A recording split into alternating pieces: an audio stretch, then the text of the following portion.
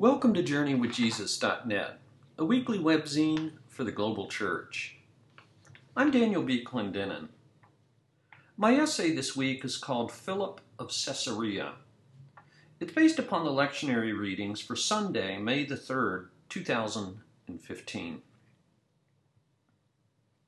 Back in February of 2005, I took a 10-day trip to Ethiopia with a group from my church. That now feels like a long time ago, 10 years. But I still cherish several powerful memories. I'll never forget the firewood girls. Barefoot and bent over at the waist, they carried 75-pound bundles of eucalyptus saplings, 7 feet wide, down the mountain to the center of Addis Ababa, 10 miles away, all for a few pennies. The women firewood carriers are such a common sight in Addis that you can read about them in the Lonely Planet guidebook. Then there's the food, especially Ethiopia's national dish called injera, a huge circle of spongy flatbread that's made from a very pungent sourdough. When we got home, I was so happy to discover a local Ethiopian restaurant with real injera. And then we also went to the famous churches in the desert village of Lalibela, about 300 miles north of Addis Ababa. Lalibela is home to 11 underground cave churches from the 13th century that were carved out of solid rock. They include sophisticated drainage systems, catacombs, and hermit caves. Their roofs are at ground level. These churches are still places of worship, a destination for pilgrims, and also a UNESCO World Heritage Site. The rock-hewn churches of Lalibela, and even older ones in Tigray from the 6th or 7th century, witness to Ethiopia's ancient Christian tradition. Ethiopia was the first nation to declare Christianity its state religion in the year 330. Ethiopian artists produced the oldest known illuminated gospel anywhere, and the oldest Ethiopian manuscript of any type, the so-called Garima Gospels that are dated from around the year 500. This rich tradition began with the story from the lectionary this week in Acts chapter 8 about the encounter between the Ethiopian eunuch and Philip the evangelist. The geographical boundaries of Ethiopia then and now are different, but that hardly matters. When that unnamed newly baptized believer returned home, he took with him what Luke calls the good news about Jesus. It's a fascinating example of how far and how fast that good news spread. From Jerusalem, some 3,000 miles south into sub-Saharan Africa. There are actually 2 Philips in the New Testament, not to be confused. Philip from Bethsaida in Galilee is listed as one of the 12 apostles by all 3 synoptic writers. This Philip makes several appearances in the Gospels, especially in John, and then disappears from the story. Then there's Philip the evangelist, as tradition now calls him, from the coastal city of Caesarea Maritima. He makes 3 appearances in the biblical narrative, all in Luke's book of Acts. It's telling that one of the first stories about the early church describes the daily distribution of food to widows, Acts chapter 6. Care for the poor was a distinctive sign of the first believers. But we shouldn't romanticize. Human nature being what it is, Luke also writes that some widows complained that they weren't getting their fair share of food. That was bad enough, but there was also an ethnic linguistic twist to their argument. The Hellenistic Jews made their complaint against the Hebraic Jews. To solve this problem, the leaders asked the community to choose some people who were, quote, known to be full of the Spirit and wisdom, end quote. Thus did the 12, as Luke calls them, commission the 7. Philip of Caesarea was one of the 7 believers who was commissioned to solve a nasty dispute. He must have been a fair-minded, no-nonsense sort of person. Churches have lived with the logic of this decision ever since.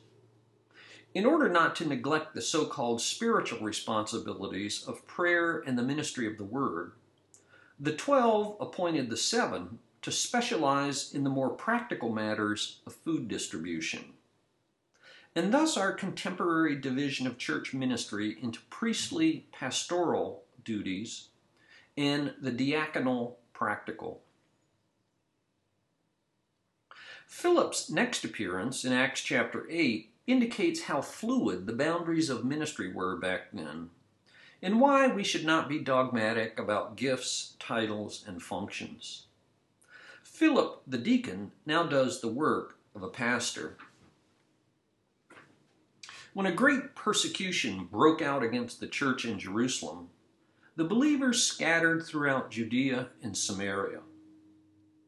Philip was one of those who fled for the tall grass.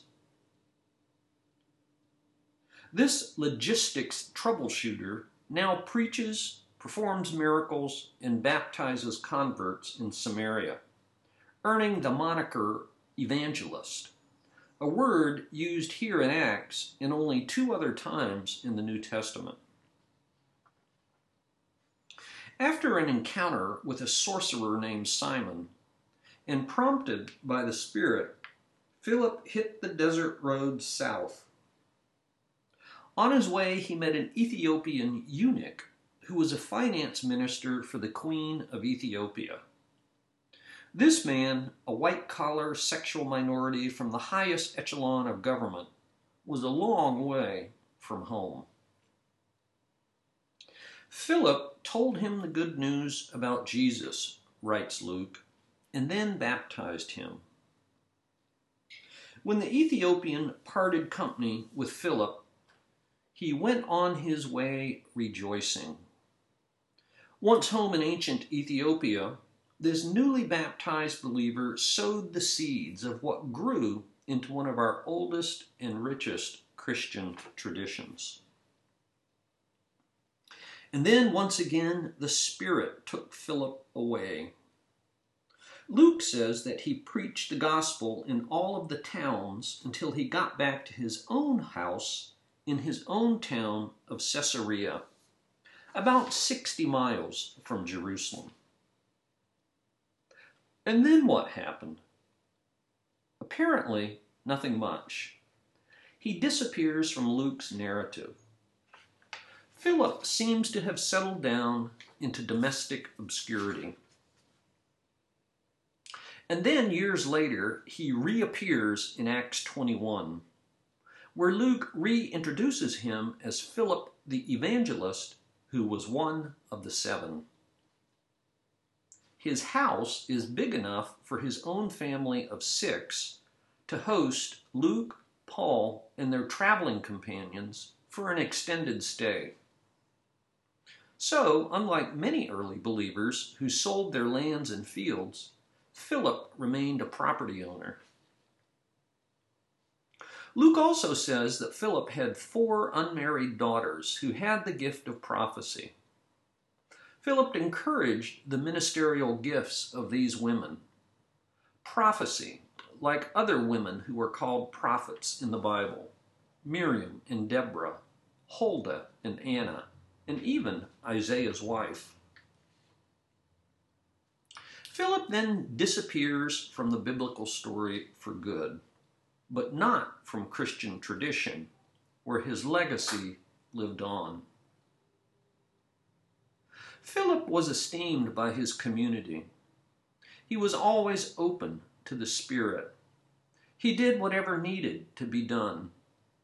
He lived the good news of Jesus by word and by deed. solving problems like food distribution, preaching and baptizing, and hosting travelers in his home. He nurtured his daughter's gifts, and when the time came, he was just as happy to pull down the flag and rest at home. He reminds me of one more experience that I had in Addis Ababa. One day we visited the Sisters of Mercy Home for the Destitute and Dying. It was a day of oppressive heat. The place was horribly overcrowded with people of extreme and complex needs, both physical and spiritual. It was easy to feel depressed. For many visitors, the place is just overwhelming. Then we met our host, Sister Ignacia of Slovakia. She was a prophetic woman who was powerful in word and deed. Sister Ignacia radiated equanimity as she ministered to screaming kids, teenage mothers with newborn babies, the severely retarded, and adults dying of AIDS. At their orphanage, 400 HIV-positive children experienced the love of God. She welcomed us with genuine kindness. Yet another tour group of gawkers, truth be told. And as we stood in a circle, she led us in the Lord's Prayer. Prophet, priest, problem solver, minister to the poor, and host. I was awed by Sister Ignacia's palpable sense of grace, strength, and joy. Just being in her presence made me feel good, despite all the chaos. Like Philip, she represented all that's good about the good news of Jesus.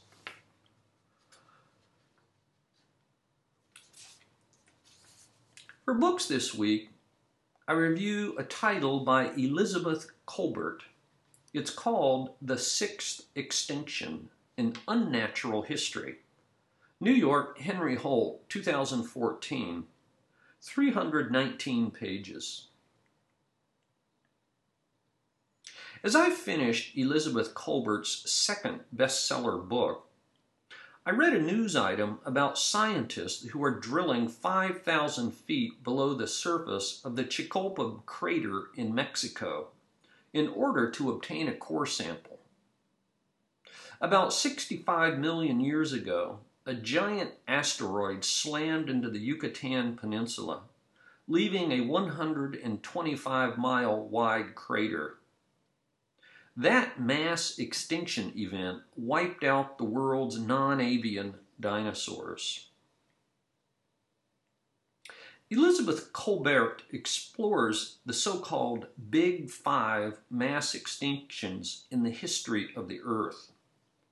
Times when an abnormally high number of species died in a short period of time. The causes of these mass extinctions have been varied and debated. Glaciation, ocean chemistry, volcanic eruptions, asteroids like the one that hit Mexico, and so on. In the Permian extinction 250 million years ago, the greatest extinction event ever, 96% of species died out. Kolbert explains why many scientists believe that we have already entered a sixth mass extinction event, one that has two ominous distinctions. First, the rate of extinction is significantly faster than the normal background rate. And second, humanity is the cause of this extinction. Kolbert hedges her bet, saying that it's still too early to say whether it will reach the proportions of the Big Five. Each of her 13 chapters tracks the fate of a single species that she construes as emblematic of the sixth extinction. She reports from places as varied as rainforests in Brazil, coral reefs in Australia, bat caves in northeastern United States, in a zoo in Cincinnati, home of one of the last Sumatran rhinos and one of many captive breeding programs. If humanity is the agent of the sixth extinction, with our pollution, invasive species, fossil fuels, habitat destruction, overharvesting, population growth, climate change, and so on, the ominous question at the end of her book is whether humanity will also be one of its victims. Elizabeth Kolbert, The Sixth Extinction.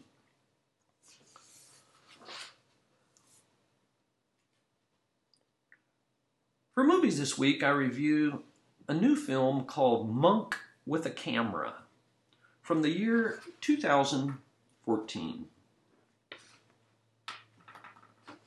Nick Vreeland was born in Switzerland, where his father was a diplomat. When he was 13, he moved to the United States to attend boarding school at Groton. His grandmother, Diana Vreeland, was the legendary editor-in-chief of Vogue magazine. So when Nick wanted to study photography, she made the requisite connections.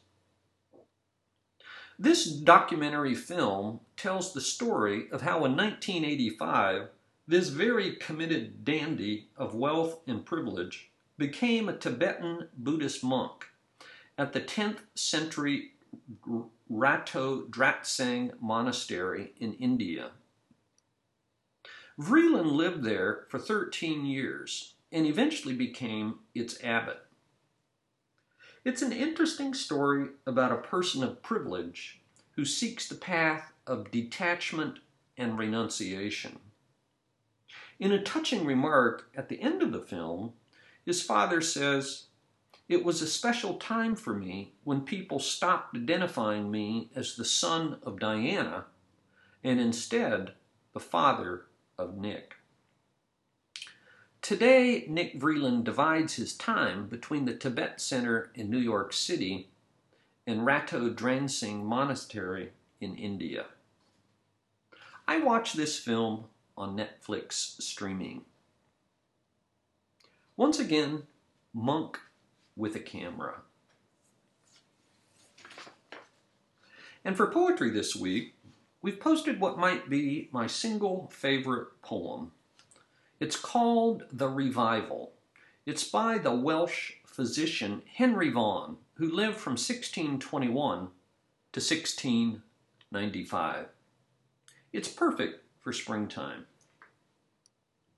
Unfold, unfold, take in his light, who makes thy cares more short than night. The joys which with his day star rise, he deals to all but drowsy eyes. And what the men of this world miss, some drops and dews of future bliss. Hark, how his winds have changed their note, and with warm whispers call thee out. The frosts are past, the storms are gone, and backward life at last comes on. The lofty groves and expressed joys reply unto the turtle's voice. And here in dust and dirt, oh, here the lilies of his love appear. Henry Vaughan, The Revival. Thank you for joining us at JourneyWithJesus.net for Sunday, May the 3rd, 2015. I'm Daniel B. Clendenin.